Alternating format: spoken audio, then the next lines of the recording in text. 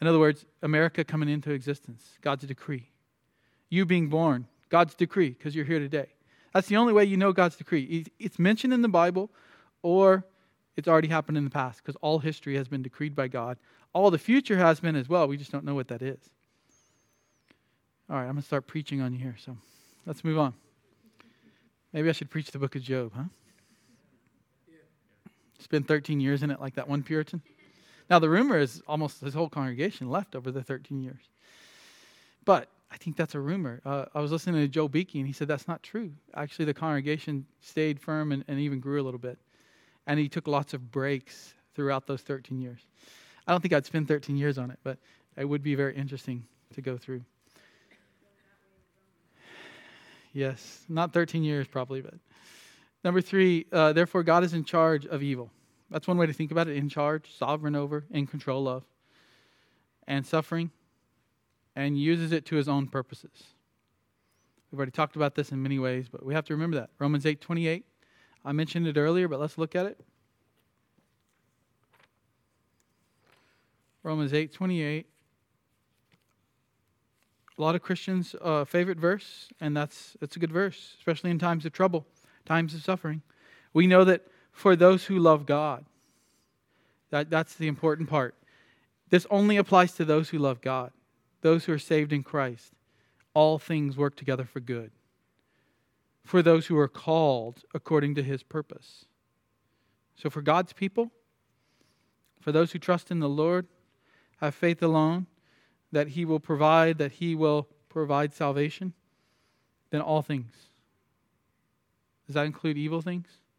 Does the word all include evil things here? Does it include suffering? Does it include natural disasters?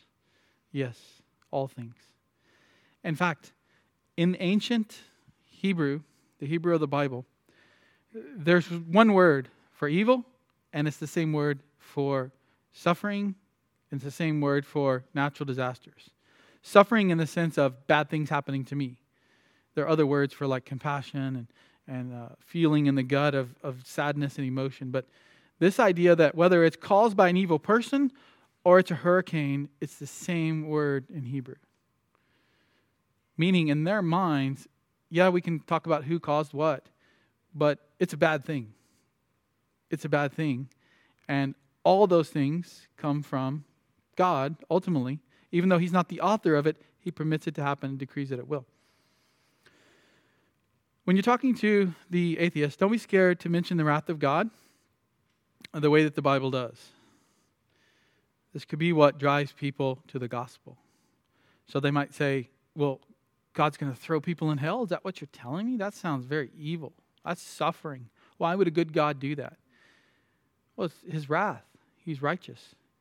He's not just good or just loving. God is described as having wrath against sinners. And so if that comes up, you don't necessarily want to lead off with that. I'm going to evangelize you today. Let me tell you about the wrath of God first. It might be. Maybe that's what they need to hear. It depends on where they're already at with their thinking and what they've heard.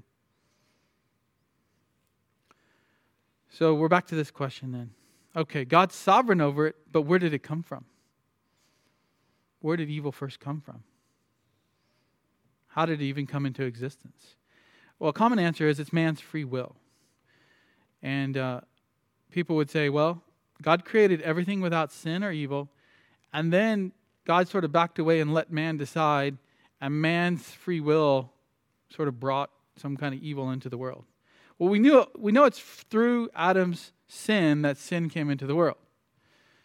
But who tempted Eve? Satan. Well, then maybe Satan created evil.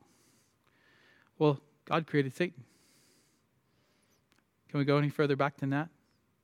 We can go from us back to Adam and Eve, then we can go to Satan, and then God created Satan. Well, Satan was created perfect, though.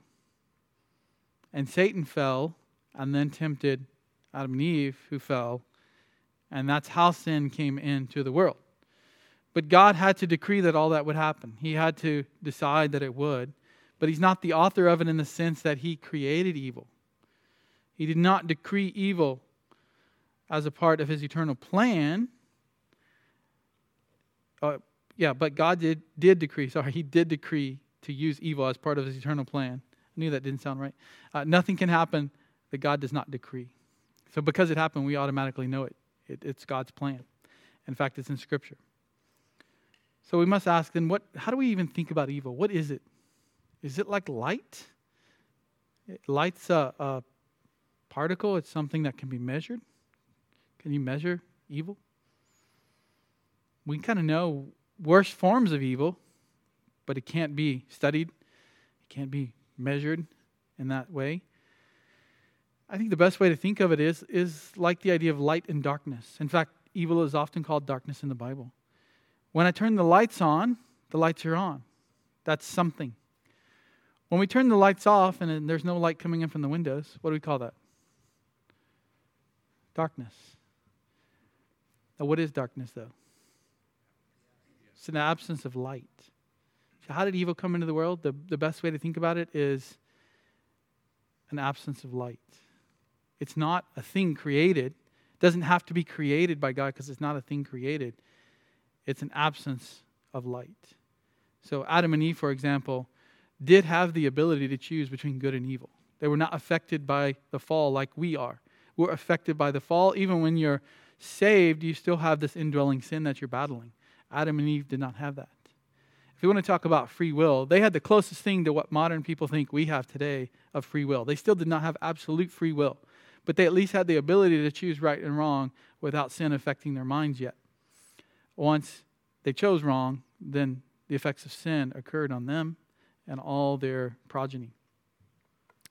So, I think the best way to think of it is an absence of good.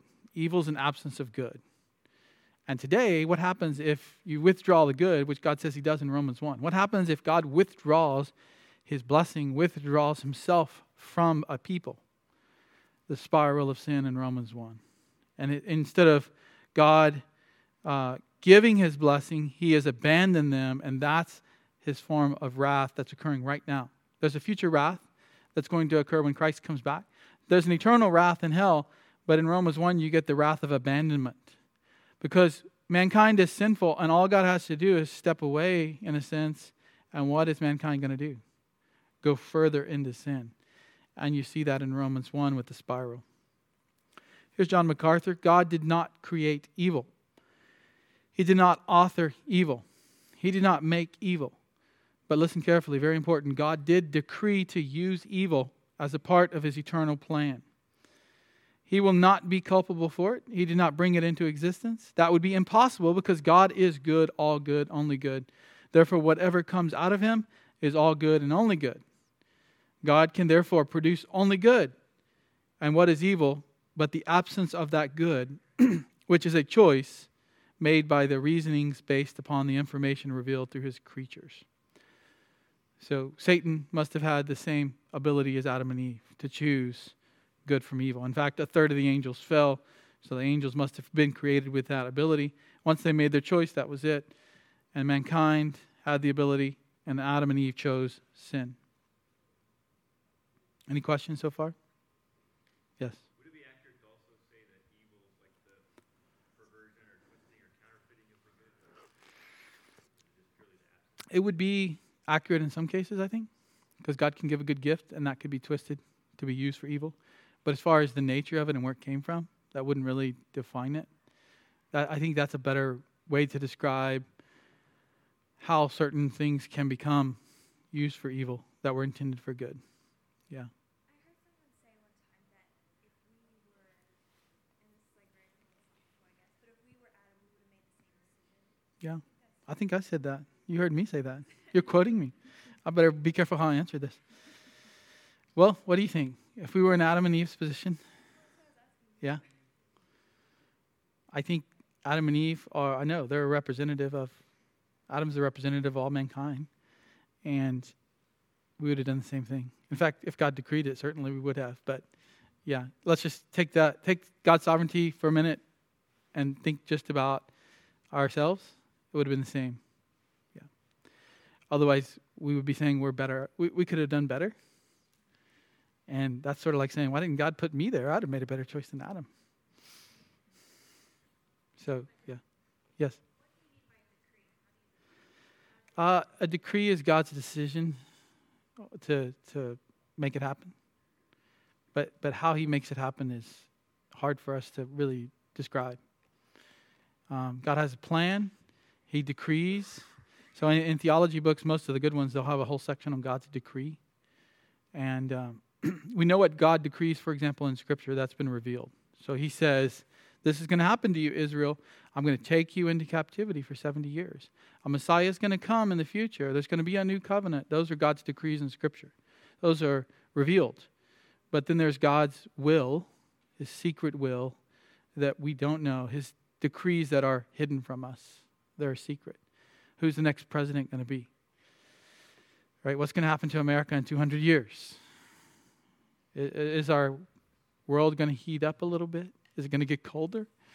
Is it going to be, all that stuff? First of all, we know that's not going to happen, right? Because go back to the Noahic covenant.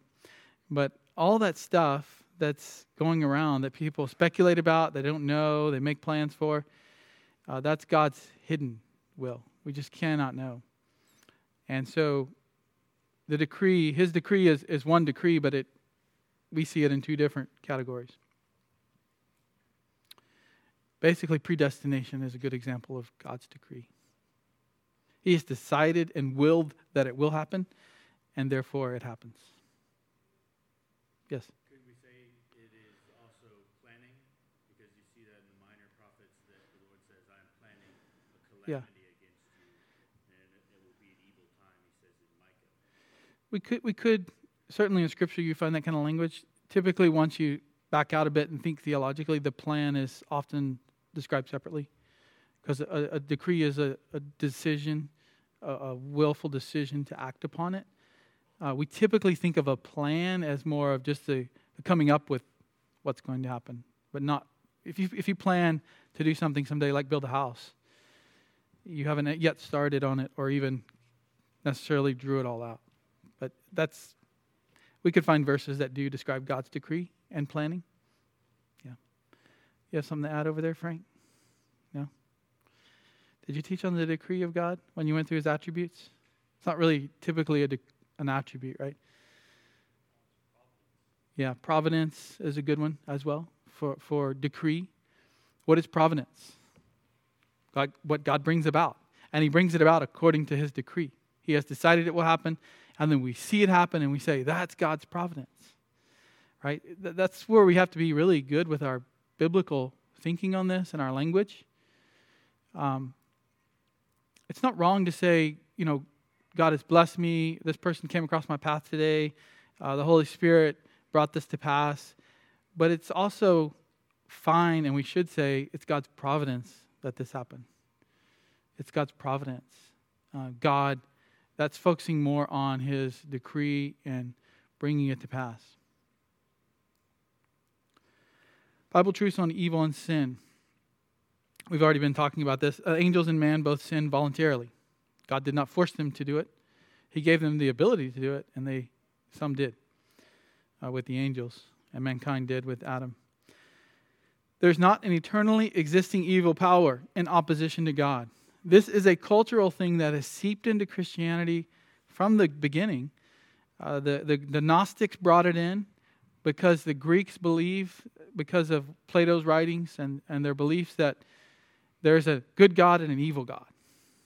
There's the creator God, and then there's the demiurge, and all these different kinds of thinking. And you still find this in many cults today and other religions. There's an opposing force out there against God. And you find this very popular in books and movies about Christianity even. Sometimes Roman Catholics end up thinking this way, and even Protestants. Well, that's not God. That was Satan that brought that hurricane. Well, the Bible says God's over all things and sovereign over all things. And the Bible actually says that God will bring about these things to punish. Sometimes he brings them about to test. We can't go around saying, Florida's so sinful, God brought that hurricane on them. We don't know the mind of God in that. The Bible does say that God will bring natural disasters on people to punish them. But we only know for sure because he said that he was going to do that to Israel, for example. We can't say that for sure today when that happens. Could be. Could be. But we certainly can't turn around and say, God had nothing to do with that. God had nothing to do with that. Some will go so far as to say it never entered the mind of God that those evil things would happen. You know, R.C. Sproul has this great clip about, he's talking about evil, and he talks about 9/11. And I don't know who it was. Somebody had said that God didn't do that. That God would never do that. It was a famous, who was the famous guy? Was it the moral majority guy? He came out against the little furry things on TV that had the antenna. He's passed on. Liberty College, Falwell, Jerry Falwell. I think it was Jerry Falwell. He's talking. R.C. Sproul's talking about in that clip. Jerry Falwell said, God had nothing to do with 9/11. It didn't even come into his plan was the idea. So we can't say that. We can say it's evil. We can say, of course, Satan had something to do with it. But if we go to the book of Job, we understand that Satan's on a leash. And Martin Luther said the devil is God's devil. God created him. God permitted him to fall. God permitted mankind to fall. And God can rein Satan in anytime he wants. And he can let him out a little bit to test people. But he's always on a leash. And eventually he's thrown into the lake of fire at the end of Revelation. Satan and the angels sinned first, then Adam and Eve. We already talked about that. Back to this question, just to make sure to drill it into you here, because this comes up.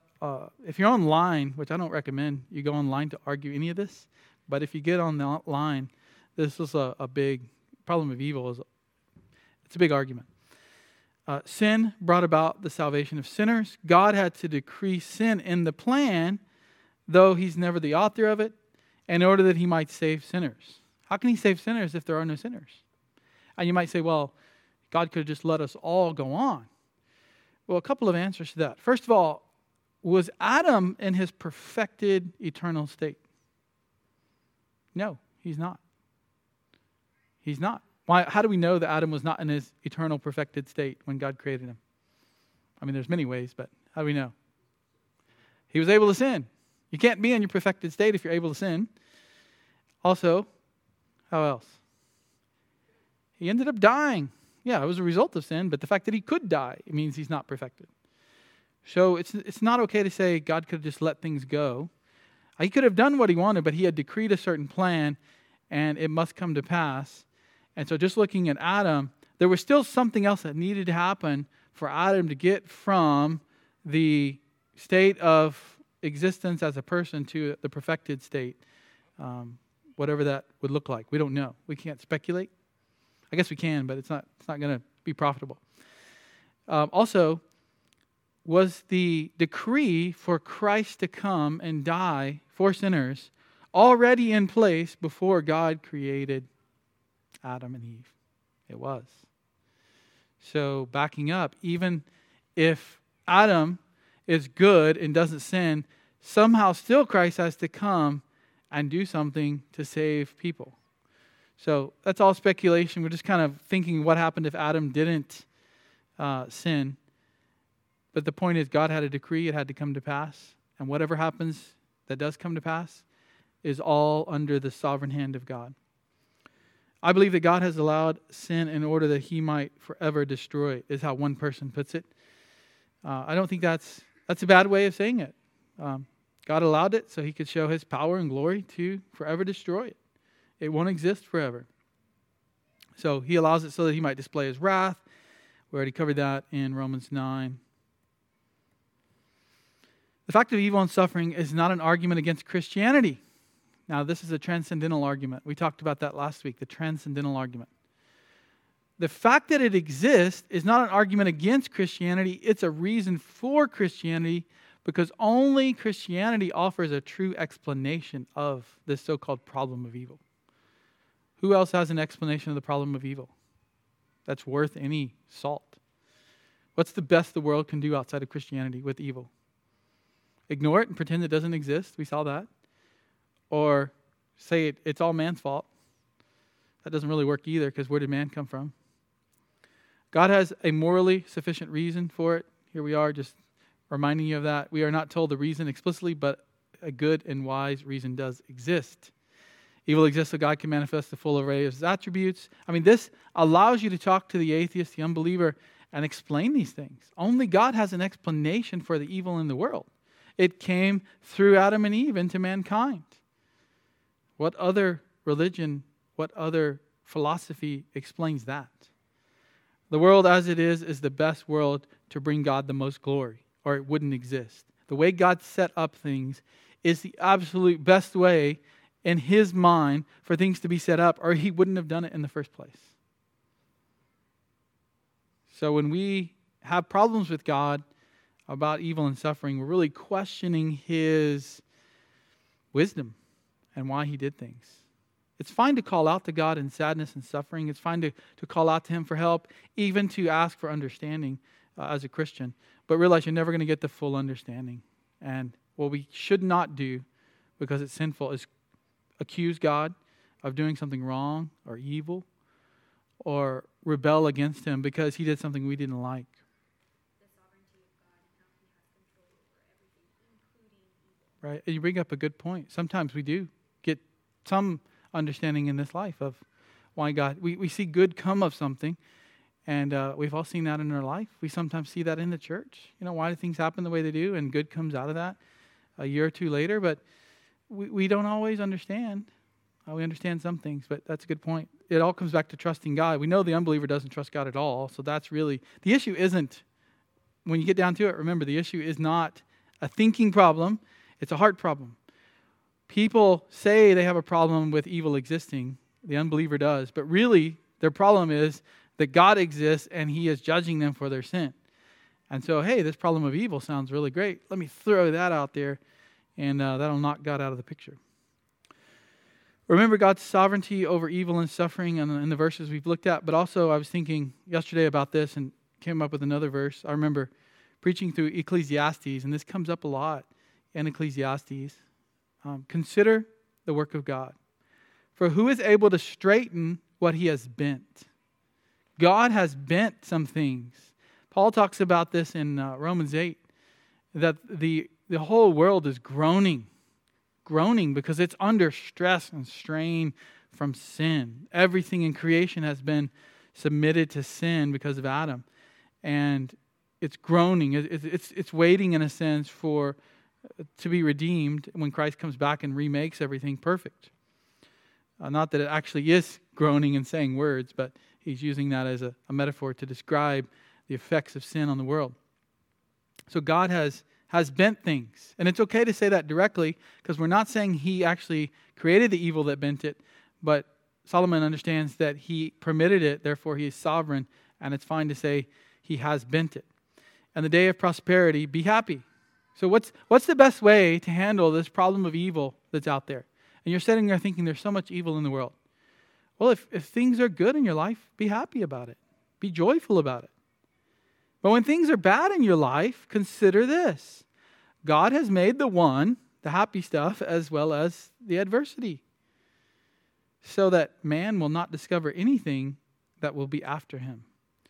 Our goal is not to be like God, so that we know what's going to happen after us. Because in Ecclesiastes, there's this idea of passing something on to his son and passing something on to the next generation, and even the kingship and the nation of Israel and such. But we don't know what's going to happen after us. We only know during this life that we are to fear God as a believer. We are to obey His commandments, and we are to rejoice with those who rejoice and weep with those who weep. That's how the New Testament says this.